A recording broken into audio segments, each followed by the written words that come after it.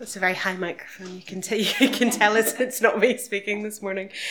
Good morning and welcome to our worship at Hillhead. Our worship for the first Sunday in Lent is led by Neil. We have some lovely family news this morning. Fiona Ferguson's eldest daughter, Leona, who now lives in Chicago, has had a little boy on Friday. So we think the name is Tyree. And just congratulations to Fiona, to Betty, to all the family. There will be lots of opportunities to be together in the coming week. Our midweek conversation group meets on Zoom on Tuesday at 7. We'll be continuing our Lent conversations that we started on Ash Wednesday. So a reminder that we're using video material from Eco Congregation Scotland. This means that everything that you need will be shared during the meeting. We'll watch a video together and there's no homework, nothing to prepare in advance. So you can decide at the last minute that you want to join us. You're welcome to join some or all of these Lenten conversations on Tuesday evenings on Zoom. The Coffee Club meet as usual at 10:30 on Wednesday at Esquire House. And then on this Friday, the 23rd, there will be another opportunity to gather socially for tea and cake at Brian's home, 6 Lancaster Crescent at 7 p.m. If you plan to attend, please let Brian know, ideally today, because this is a wee bit of a late announcement. But any time today or probably tomorrow at the outside, just for numbers. Next week, we will meet together as usual in the hotel and on Zoom, and I will lead our worship. These are all our notices.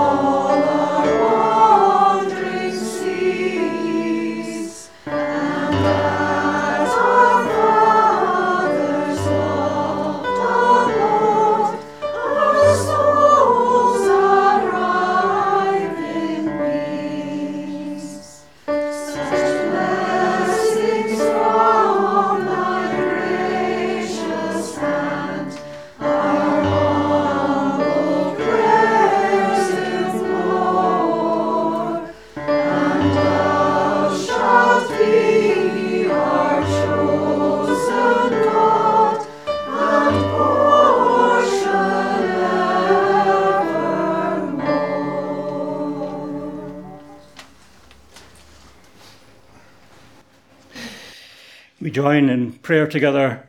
Let's pray. We pray that your peace would be in this place.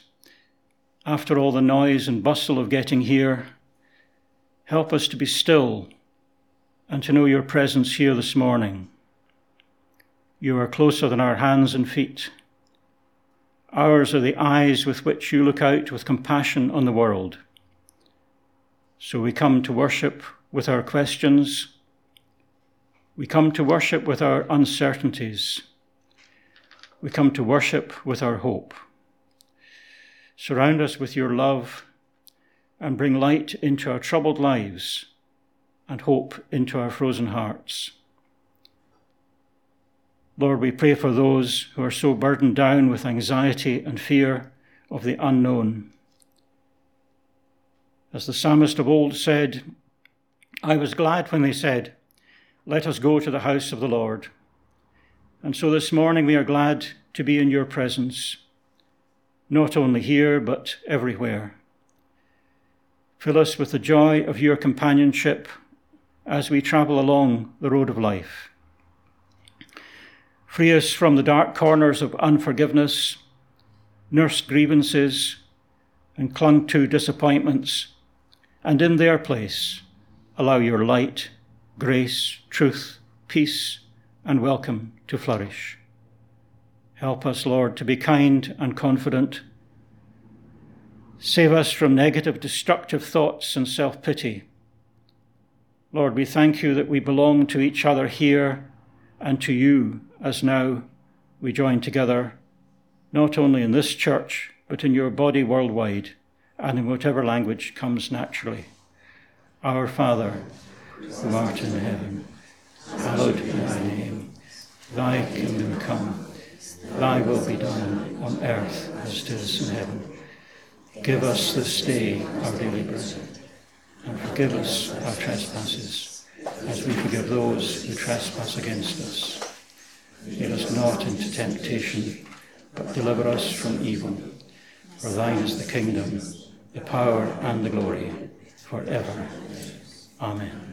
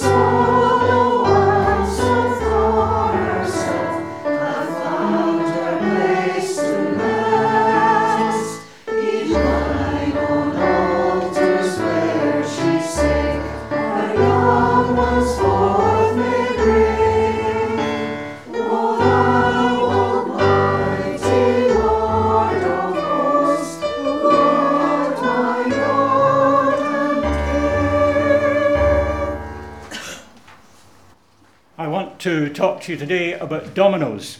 Now, to play dominoes, you need a table. So we have a table. Well, the normal way is to match the little spots, you see. There are other people who try and build a tower with them, but I think the best way of playing dominoes is to line them up something like this.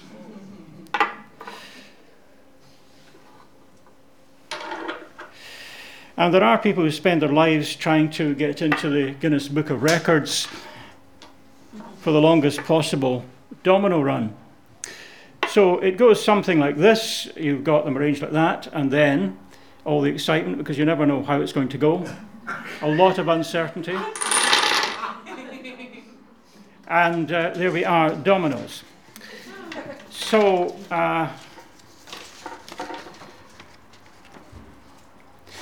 the last one is pushed over by the first, and this is called the domino theory. And if one domino is missing, it really doesn't work. And that happens in life. Sometimes one thing leads to another. I want to tell you a true story that happened 100 years ago in 1924. My father got fed up with school. He was 14 years old, and he literally walked out of the class and refused to go back. He didn't stop walking till he came to the job centre, and he got as a boy of 14, he got a job as an office boy. So he was an office boy at the age of 14, and he seemed to have been quite successful in this lawyer's office. Well, the first job they had was to make the tea, but of course to make tea you need milk. So he started off by going to the dairy with a jug for milk, and he bought a farthing's worth of milk. Now, he then made the tea, and there we go. And he made the tea, and then after that it was a matter of delivering the letters to other lawyers' offices. But there was a problem. Now, there we are, the boy's back. The problem was that he had toothache from time to time. And the toothache got worse. Now, in 1924, there was no health service, and he kind of ignored the toothache, and it got worse and worse. And this went on for 7 years, till 1931, and he couldn't stand the pain anymore. So he actually did the sensible thing. Now, all my family are quite pig-headed, and we don't really listen to advice. And he just put up with the toothache, thinking it was going to go away, and maybe he would grow out of it, or whatever. So anyway, he booked an appointment with a dentist in Charing Cross, and he rang the bell. Less than a few seconds, 2 or 3 seconds later, a girl of 17 answered the door. He went into the dentist. He had a mouthful of rotten teeth, and they were fixed. But the trouble is, he had to go back for several other appointments because his teeth were so bad. And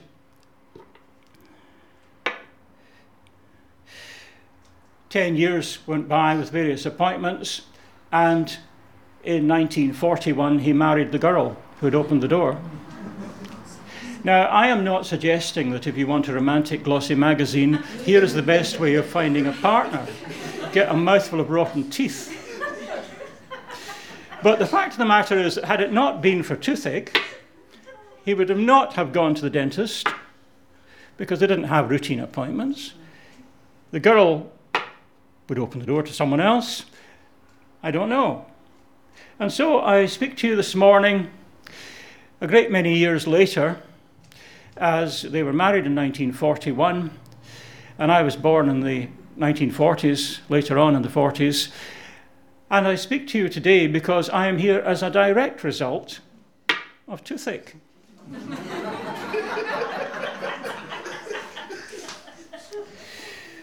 Well, sometimes mistakes, like not brushing your teeth, lead to great discoveries.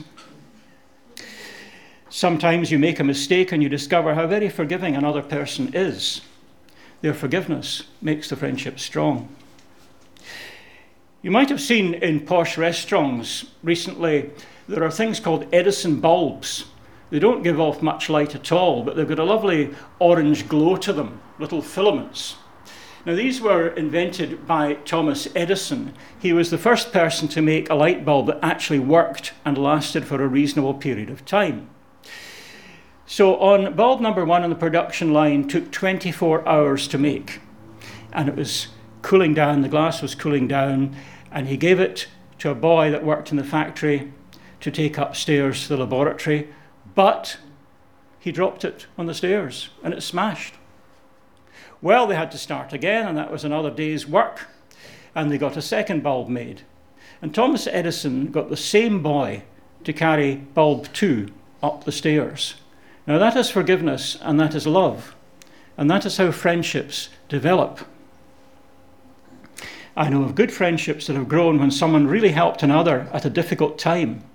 Many people here I know fairly well, and I know that some of you certainly found that. They pass on positive energy that makes life worthwhile.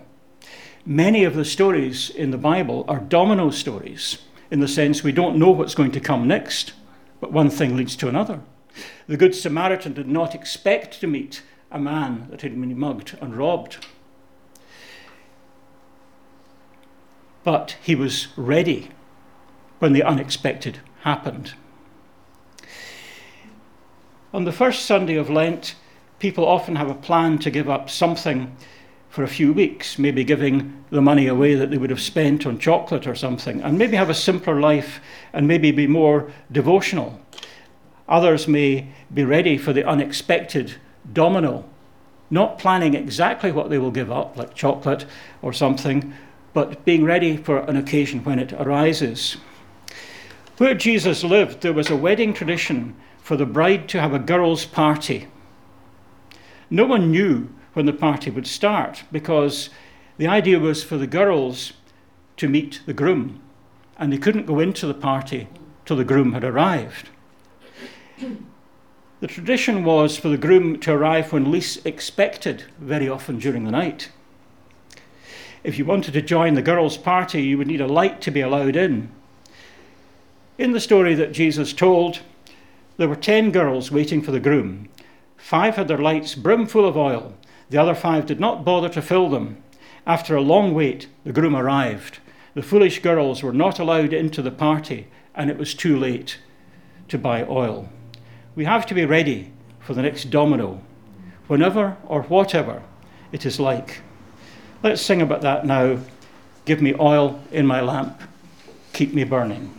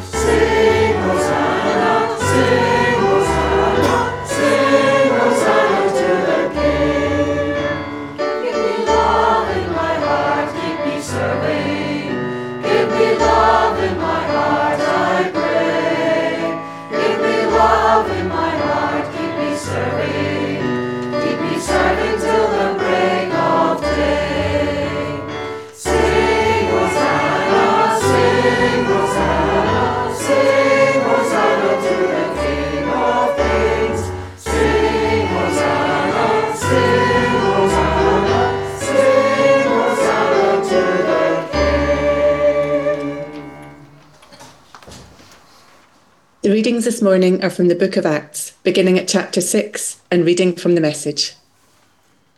Stephen, brimming with God's grace and energy, was doing wonderful things among the people, unmistakable signs that God was among them. But then some men from the meeting place, whose membership was made up of freed slaves, Cyrenians, Alexandrians, and some others from Cilicia, and Asia went up against him, trying to argue him down. But they were no match for his wisdom and spirit when he spoke. So in secret they bribed men to lie. We heard him cursing Moses and God. That stirred up the people, the religious leaders and religion scholars. They grabbed Stephen and took him before the High Council. They put forward their bribed witnesses to testify. This man talks non-stop against his holy place and God's law.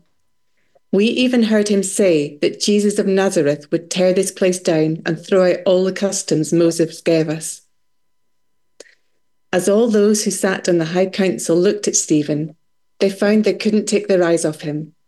His face was like the face of an angel. And from chapter 7. At that point, they went wild, a rioting mob of catcalls and whistles and invective. But Stephen, full of the Holy Spirit, hardly noticed. He only had eyes for God, whom he saw in all his glory with Jesus standing at his side. He said, "Oh, I see heaven wide open and the Son of Man standing at God's side." Yelling and hissing, the mob drowned him out. Now in full stampede, they dragged him out of town and pelted him with rocks. The ringleaders took off their coats and asked a young man named Saul to watch over them. As the rocks rained down, Stephen prayed, "Master Jesus, take my life." Then he knelt down, praying loud enough for everyone to hear. "Master, don't blame them for this sin." His last words, and then he died. Saul was right there, congratulating the killers.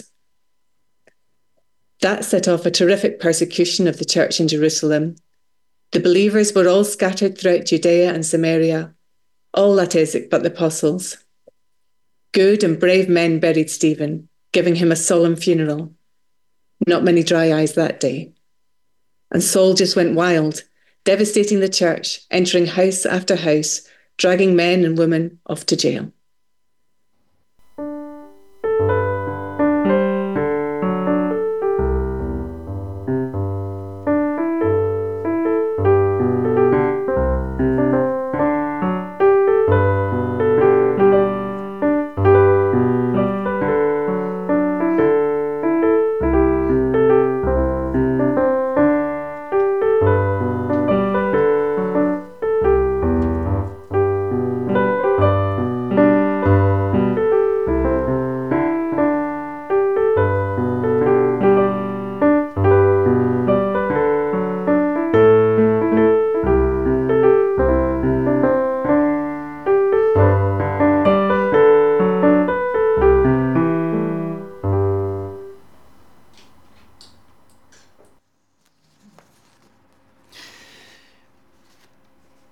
Let's think about Stephen, one of the first Christian martyrs, one of the most significant heroes in the Bible, and yet very seldom preached about. We know the facts that he was stoned to death, but too often we ignore his speech, his last words. Stephen was a much-loved leader and a popular preacher, but some people had it in for him and bribed false witnesses to lie, saying we heard him cursing Moses and God. Stephen was falsely charged with blasphemy and brought before the Jewish council, just as Jesus was. And in case we get smug about our own legal system, just look at the mess that so many of our sub-postmasters have been put through by evidence that was false and known to be at the time. And here again, an ordained priest involved. Stephen was among the first to foresee the inevitable break with Jewish worship, which the new teaching required. The chief priest asked Stephen what he had to say for himself, and rather than try to defend himself, he uses this as an opportunity to proclaim his message. Stephen gives a long speech outlining the history of the Jewish people, and this chapter 7 of Acts of the Apostles is a superb summary of the Old Testament. Stephen highlights the importance of the Joseph story. And when I mention Joseph, I mean Joseph of Amazing Technicolor Dreamcoat, the man who had so many brothers. Stephen explores the character of Joseph as being of central importance. So let's have a look at that. Joseph is a fine example of what Stephen would see as being the same as good Christian living. We all know the well-known story of how Joseph saved the people of Israel from starvation with his interpretation of Pharaoh's dream about the 7 years of famine. God is with Joseph in the vulnerability and rejection, and it's through Joseph's trust in God during hard times that he is able to save not only his own people, but other nations too. The heart of the story is the forgiveness the victim offers to those who have wronged him, and in particular, his own brothers, who wanted to throw him in a pit to die and then sold him as a slave. Also Pharaoh's wife, who falsely accuses him of adultery. But out of this, a new future can begin for the family of Israel. Joseph's story includes jealousy between brothers, Joseph and Benjamin being the favourites because they are the only two sons of both Jacob and Rachel. The multicoloured coat being an example of old Jacob's expression towards one of his two favourites, the other 10 brothers having a different mother. Added to this, Rachel died in childbirth while giving birth to Benjamin, and therefore making Joseph very protective of his younger brother. There was some justification for the jealousy that these other brothers felt due to his favouritism. You may have heard of the Reverend Jock Thompson. Well, maybe not, but you've certainly seen the painting by Raeburn of the Skating Minister. Now, that is not actually Jock Thompson. That is probably Robert Walker, who was a neighbouring minister in the Canongate Kirk at the bottom of the Royal Mile. Well, back to Jock Thompson. Jock Thompson, 200 years ago, was the minister of Duddingston Kirk that overlooks this little loch. But tragedy befell him. His wife died, leaving him with 5 children. It so happened that a woman in the congregation, her husband had died at the same time, and she also had the same number of kids. Well, you can imagine what happened a few months later. They got married, and they had some more children together. But the new Mrs. Thompson had a most irritating habit in the manse. When anyone came, she would say, well, you see, these are Jock's first wife's kids, these are my first husband's kids, and these 2 over there, well, they're our kids. And Jock got absolutely sick of this. And one day in front of all the posh people in the manse, he said, ach, woman, whisht, there are Jock Thompson's bairns. And that's where that expression came from. And it's wonderful. And I don't think she ever opened her mouth on that subject again. They all belong together. And that, oh, look what's happened here. And it would be far better, back to the book of Genesis, if old Jacob had said to his sons, ach, they're all Jacob Thompson's sons, instead of creating jealousy within his family. But there again, look how the disaster of this sibling rivalry worked out, with Joseph being sold as a slave to Pharaoh, interpreting his dreams, saving Egypt, and then the Hebrews from starvation. How many good things come out of disaster? Domino, domino, domino. Is this not part of the Christian importance of hope over despair? The brothers in the Bible are often full of hatred. Cain and Abel, with Cain murdering Abel. The prodigal, who squandered everything, and his miserable, resentful elder brother. Even more examples of brothers that don't get on. Jacob and Esau, with Jacob being smooth in both senses of the word and stealing his brother's birthright with his mother's approval. What a bad role model this Jacob was. And remember that smooth guy Jacob was the father of Joseph. Again, the stories tie in. What a mess between brothers, and even Jesus and his brothers, with his family saying he is out of his mind, although they changed their opinion later. When brothers fall out, they each have an endless supply of ammunition, of bad things the other brother has done, and this can sometimes cause an explosion that is in danger of destroying them both. How many successful family businesses do you know that have been destroyed in this way? The family breaks apart, they form their own businesses that normally fail soon after. But Joseph was unique because he forgave his brothers in a very Christ-like way. And that part of the story really impressed Stephen, hundreds of years later. So maybe no Joseph, maybe no Stephen's speech. At the centre of the Christian faith is the call not so much to love our friends, which is easy to do, but to love our enemies. Brotherly love is so misunderstood as being about brothers who really get on, but it must include brothers who do not get on. It must include forgiveness and not spending negative energy, even though that could easily be justified. In this church, our 1883 Constitution includes these words that used to be read on the first Sunday of the year, every year. And we do solemnly pledge ourselves, by the help of God, to live with each other and with those who may hereafter be united with us in unity and brotherly love. And I put it to you, this was not so much about friends skipping along to a Disney song with like-minded people, but maybe more about love and acceptance of diversity. Maybe with those with whom we disagree, maybe even strongly disagree on some points, or find very difficult at times.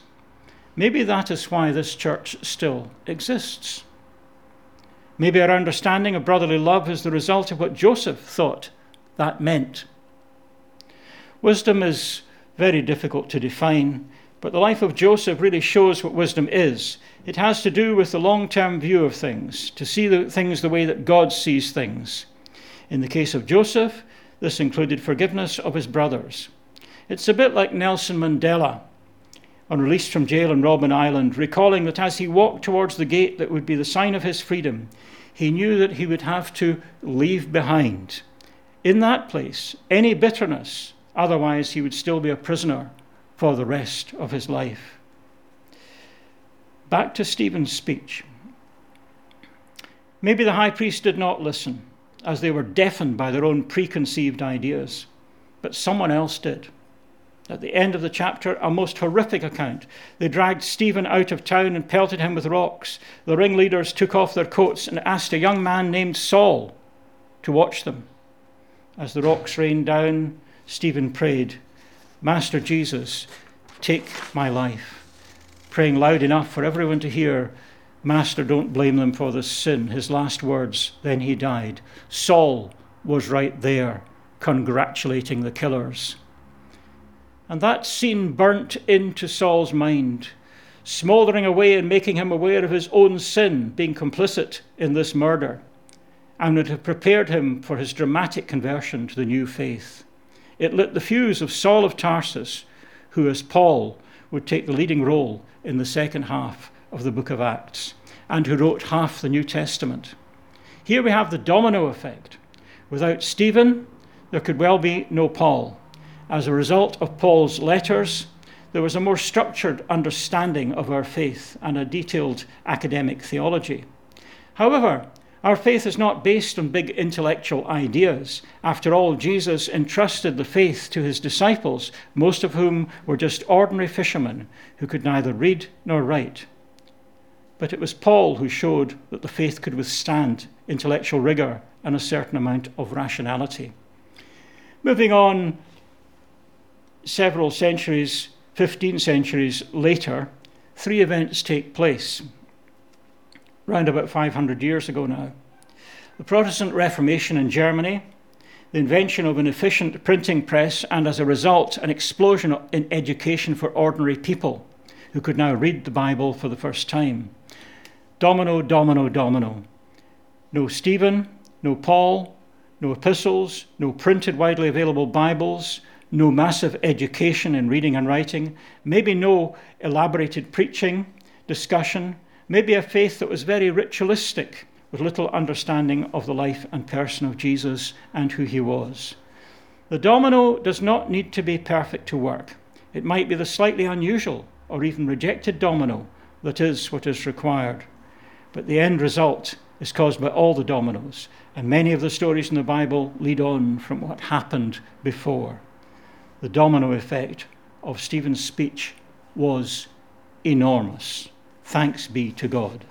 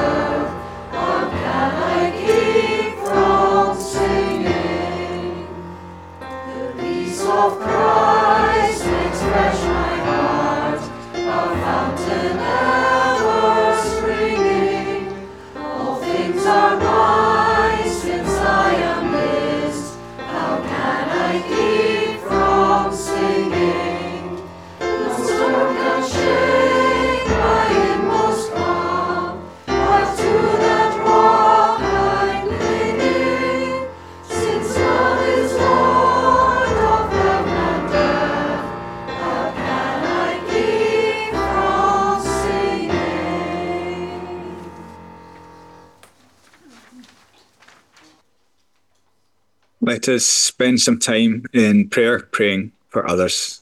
Let us pray together. Lord God, Father, Son, and Spirit, we come before you knowing that you are a God who is near to us, even when we don't feel it. We acknowledge that you hear our prayers and ask that in our prayers we are ready to listen as much as we are speaking. As we think about our prayers for others, it's easy to get overwhelmed by the sadness and suffering in the world around us. And sometimes it's too easy to find some good in it to stop ourselves getting overwhelmed and paralysed by the suffering. But rather than try to make someone else's suffering into something good, help us to name when injustices are simply wrong, when suffering has no greater meaning, and when grief leaves us feeling empty. May we know that you grieve with us and accompany us when we suffer. And more than we can know, help us to remember you understand the emptiness of suffering. So, Lord, we long for your perfect peace while we strive for justice and ask that your grace perfects our witness. We bring before you the areas of conflict in the world and the meaningless loss of life on all sides. We pray against all those who perpetrate violence and ask that in those places of power, that those in places of power seek to de-escalate the conflict. We pray for those who are oppressed that they may gain liberation, and for those who wield power that they would be restrained. As we gear up to a year of elections across the globe, may we discern well how to deal with differences in ways to seek the best for a nation state.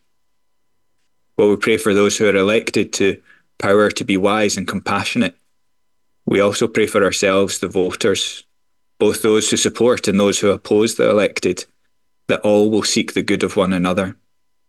In our Christian witness, may we remind those around us that we're called to seek the good of all, so that all might flourish under God. Lord, we long for your perfect peace, while we strive for justice and ask that your grace perfects our witness. We pray for our churches across Scotland. This week we pray for Calderwood Baptist Church, Campbelltown Community Church, and Cannon Mills Baptist Church. We also think of the Baptist Union of Scotland's central team and ask that you give them wisdom on how they best support churches across Scotland. May they seek your kingdom first before all other kingdoms. We also pray for the Baptist Mission Society and their missionaries across the world. This week, we remember their work in France in an often hostile and apathetic environment. We pray for the Federation of Evangelical Baptist Churches in France as they seek new leadership, and for their migrant church plants in Marseille, Strasbourg, and Tours. May they grow into flourishing communities. Lord, we long for your perfect peace while we strive for justice and ask that your grace perfects our witness. Lord, we pray for our own communities, our church, and for our families. We pray for those that we interact with on a weekly or daily basis, the servers in cafes, the shop workers, our neighbours. May we treat them as those created by you and that you care for. May we see Christ in them so that they might see Christ in us. We pray for our church. May we embody your love, and may our witness balance your loving and welcoming embrace with the prophetic resistance against comfortable platitudes.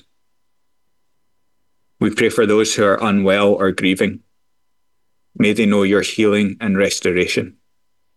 We take a moment to remember those close to us who need to know your presence and peace. May you hear our prayers for others who are close to us.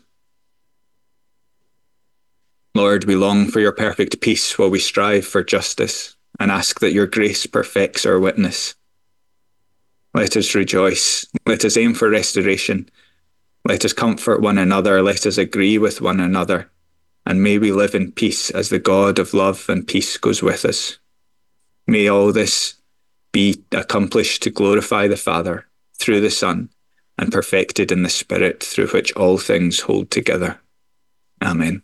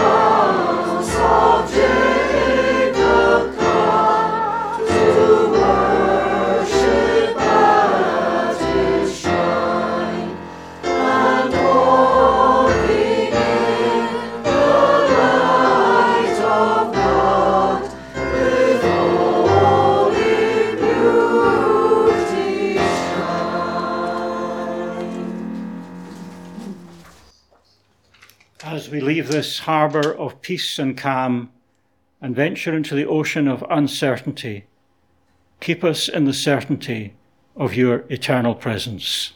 Amen.